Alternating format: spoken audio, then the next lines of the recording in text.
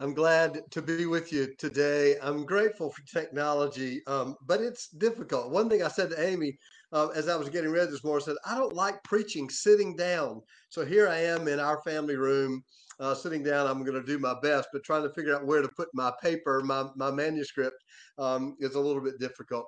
We're continuing this fall this series that we've been preaching through this journey with Moses, leading the people from bondage into promised land. We're almost there. We're almost to the end of this journey with them and Jesus. So we're following the Old Testament text prescribed by the lectionary and the text of the Gospels prescribed by the lectionary. Amy and I are putting them together, preaching together. So from the Old Testament today, we come to the end.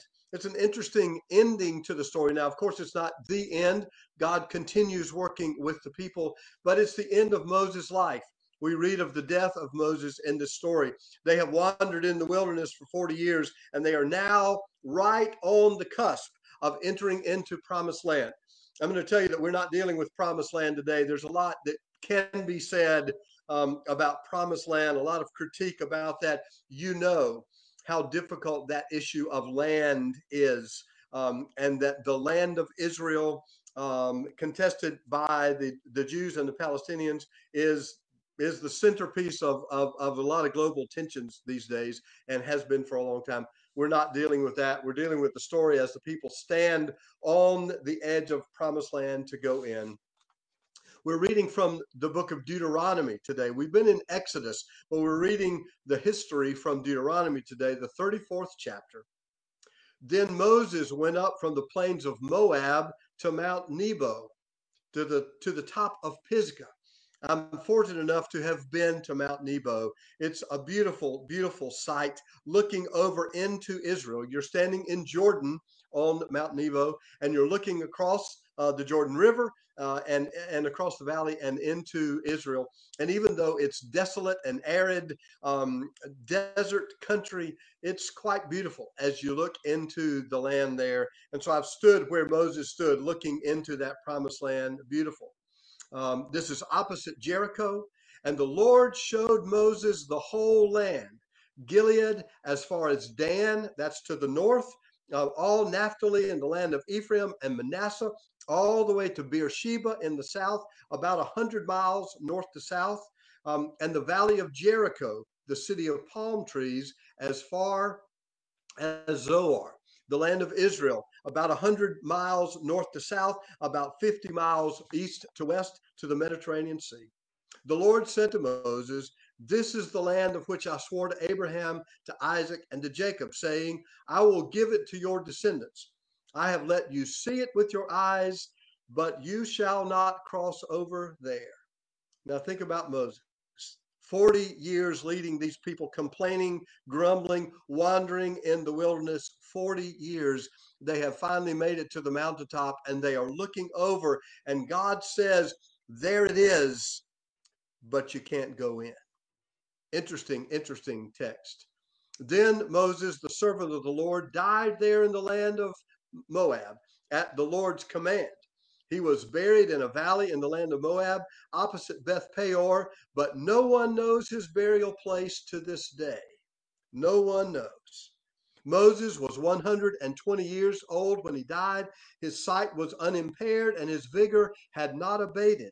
The Israelites wept for Moses in the plains of Moab for 30 days. Then the period of mourning for Moses was ended. Joshua, the son of Nun, was full of the spirit of wisdom because Moses had laid his hands on him, and the Israelites obeyed him, doing as the Lord had commanded Moses. And here we have now sort of the obituary for Moses.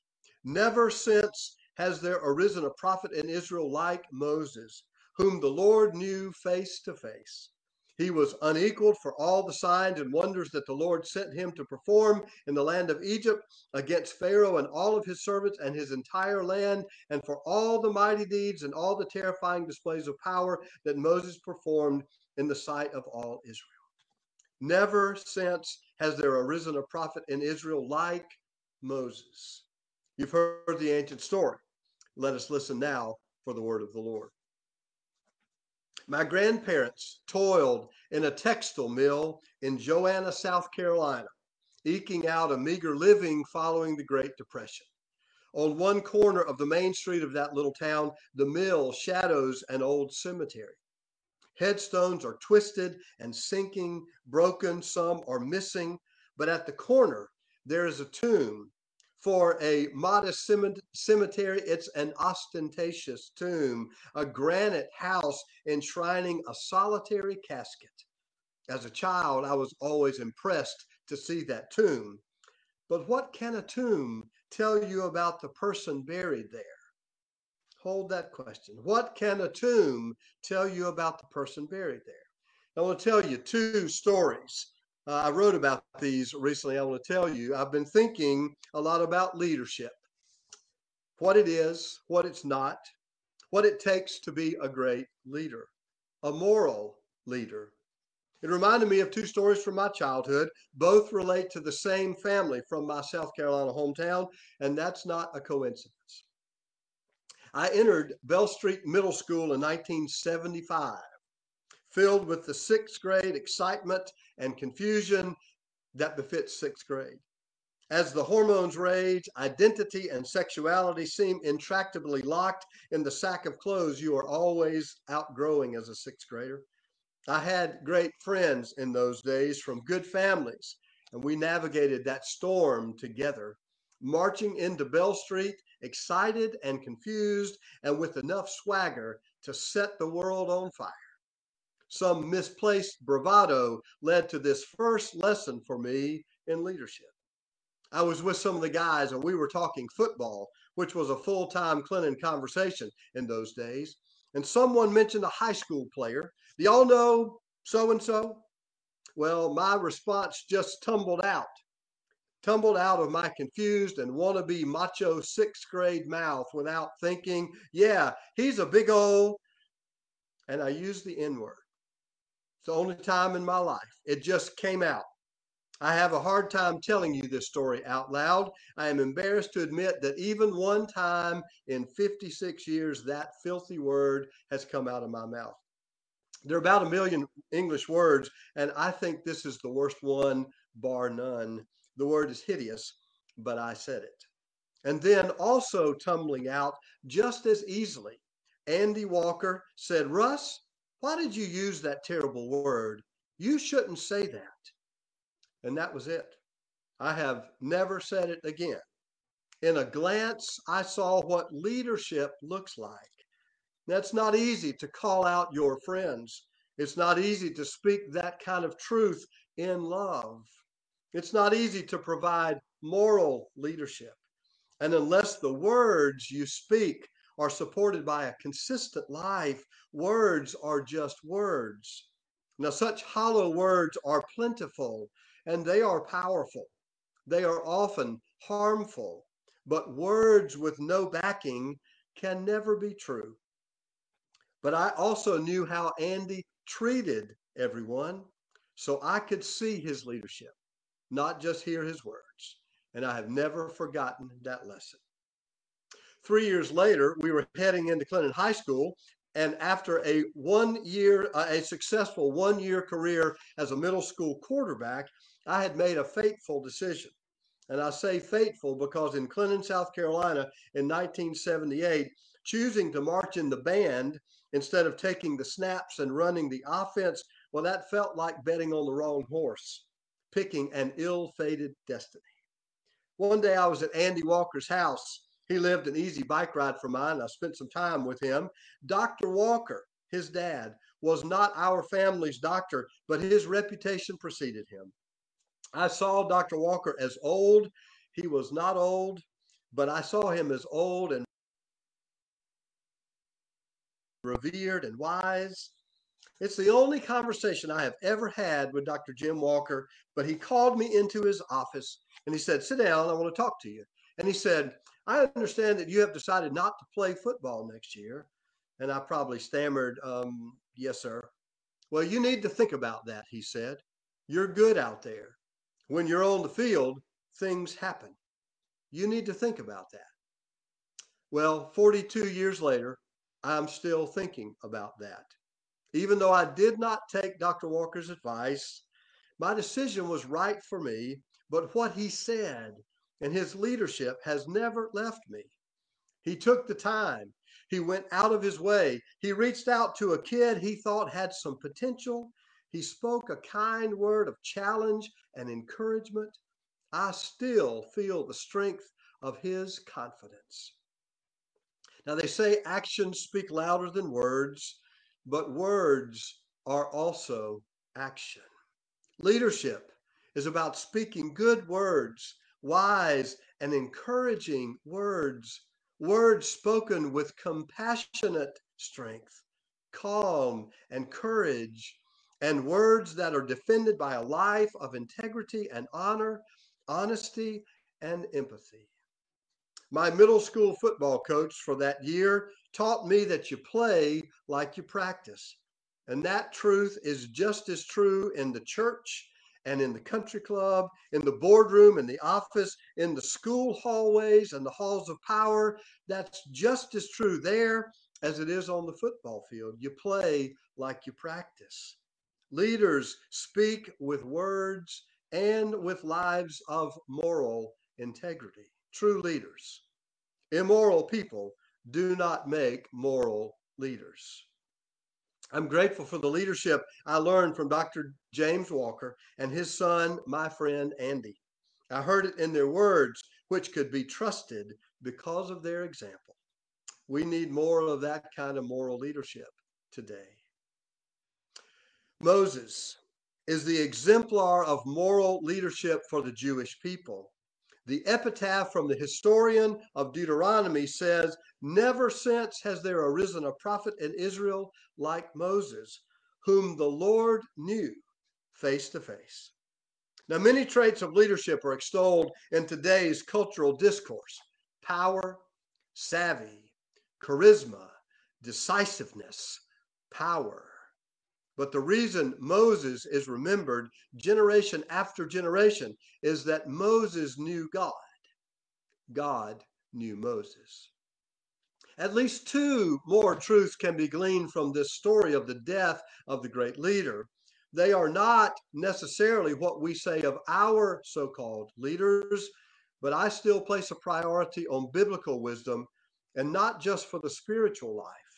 I still think the Bible offers transcendent guidance for individuals and nations for religious and secular wisdom, religious and secular leadership, if only we could hear. The first lesson from the text comes with Moses standing on the top of Mount Nebo, looking west into this land of promise. The journey began in bondage, with a destination held out on the horizon. It will be a land flowing with milk and honey. And for 40 long years they sought it, wandering, wondering, hoping, doubting, every turn bringing bitter expectation. Today, we stand with the leader. That prize finally in sight from Dan to Beersheba, Jericho to the Mediterranean Sea. But Moses, the leader, would not step foot into that promise. He led his people. He died with his eyes on the prize, but a vision is always bigger than its leader, always beyond personality, always more than one person. It's about the common good, the people, life and liberty and well being for all. Leadership owns a vision that stretches beyond any one life. And the second lesson for today is implied by an odd feature in the story of Israel's greatest leader. Moses was buried in Moab, but no one knows his burial place to this day. The Hebrew verb is not passive, though it's translated passive. He was buried, but the active voice of the Hebrew offers another hint of the intimacy of friendship between Moses and God. God buried Moses in an unmarked grave. In the corner of an old cemetery in Joanna, South Carolina, stands an ostentatious granite tomb enshrining one solitary casket. The tomb is designed to face the main street, placed at the gate entrance to the cemetery, and a name is emblazoned across the stone gable of that tomb. But for the life of me, I cannot tell you today whether the name begins with an A or a Z. Ironic, don't you think? The man who had that tomb built obviously intended to be remembered. So, what can a tomb tell you about the person buried there? Moses is one of the most prominent names in all of human history, and he does not even have a headstone. Moses is remembered not because he raised his own name, built himself a great monument, but because he was a moral leader whom the Lord knew face to face. Morality, selfless vision, humility. Scripture teaches us what true leadership looks like. May it be so. Amen.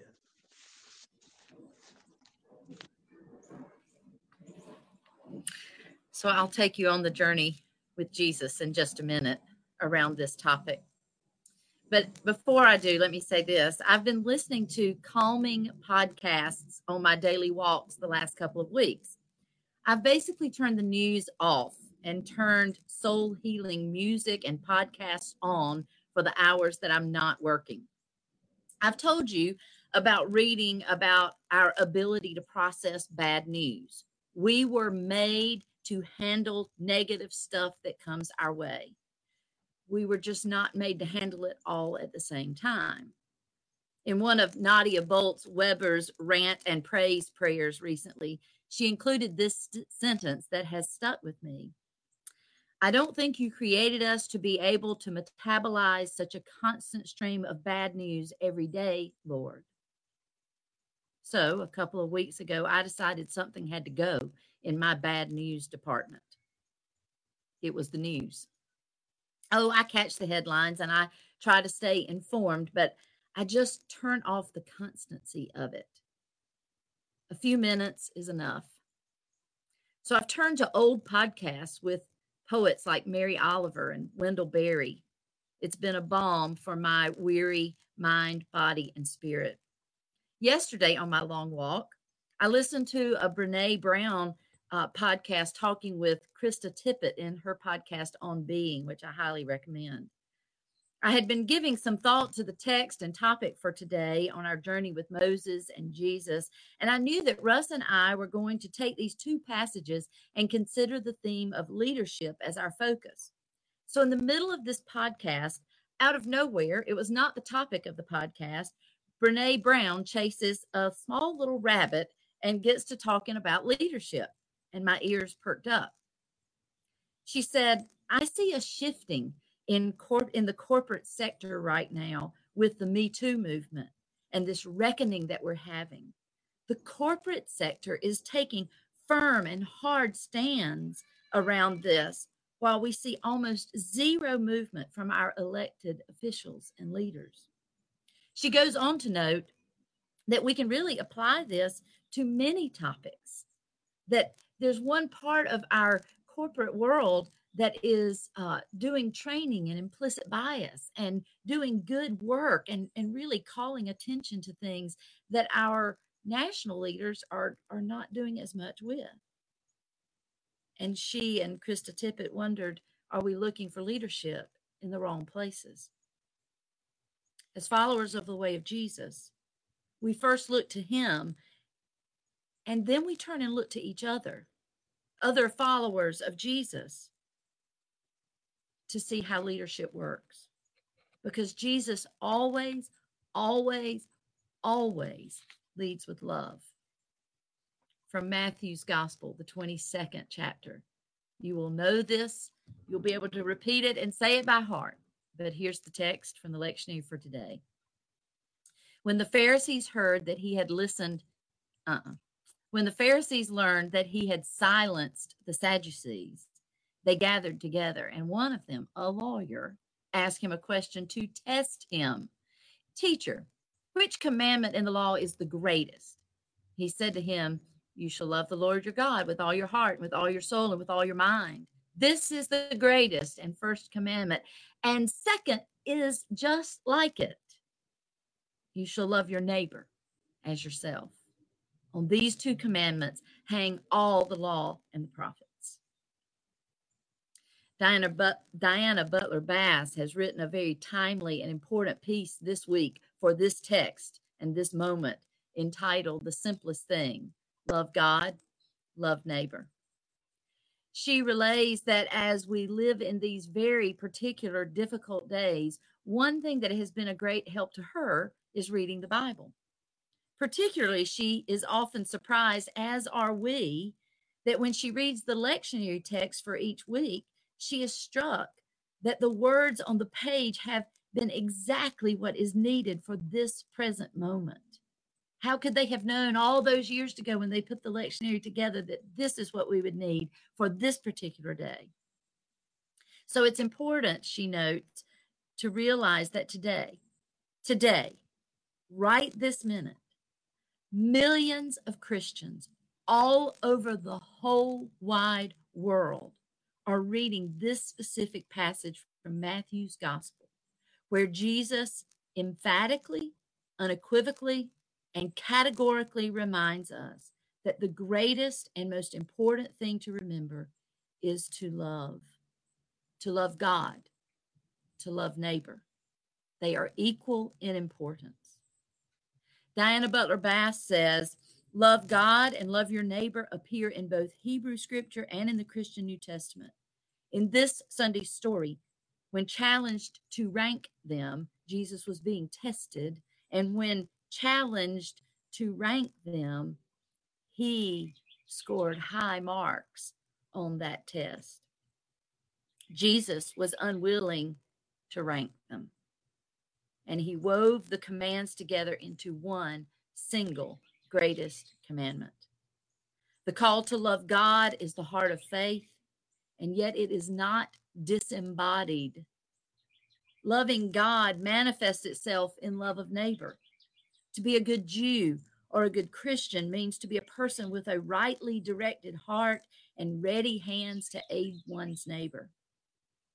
She goes on to say that these were the very first lessons she learned as a child growing up in faith, and in times of deep distress and fear and anxiety and unrest, she needed to be reminded in this very important moment, this moment today, she needed to be reminded about this basic and foundational part of faith.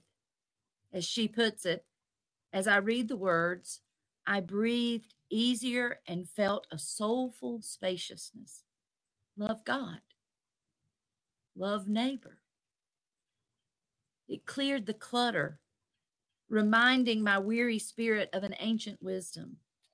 These words have sounded forth for millennia, through political crises, through times of violence, through pandemics and sufferings, and many, many a dark winter.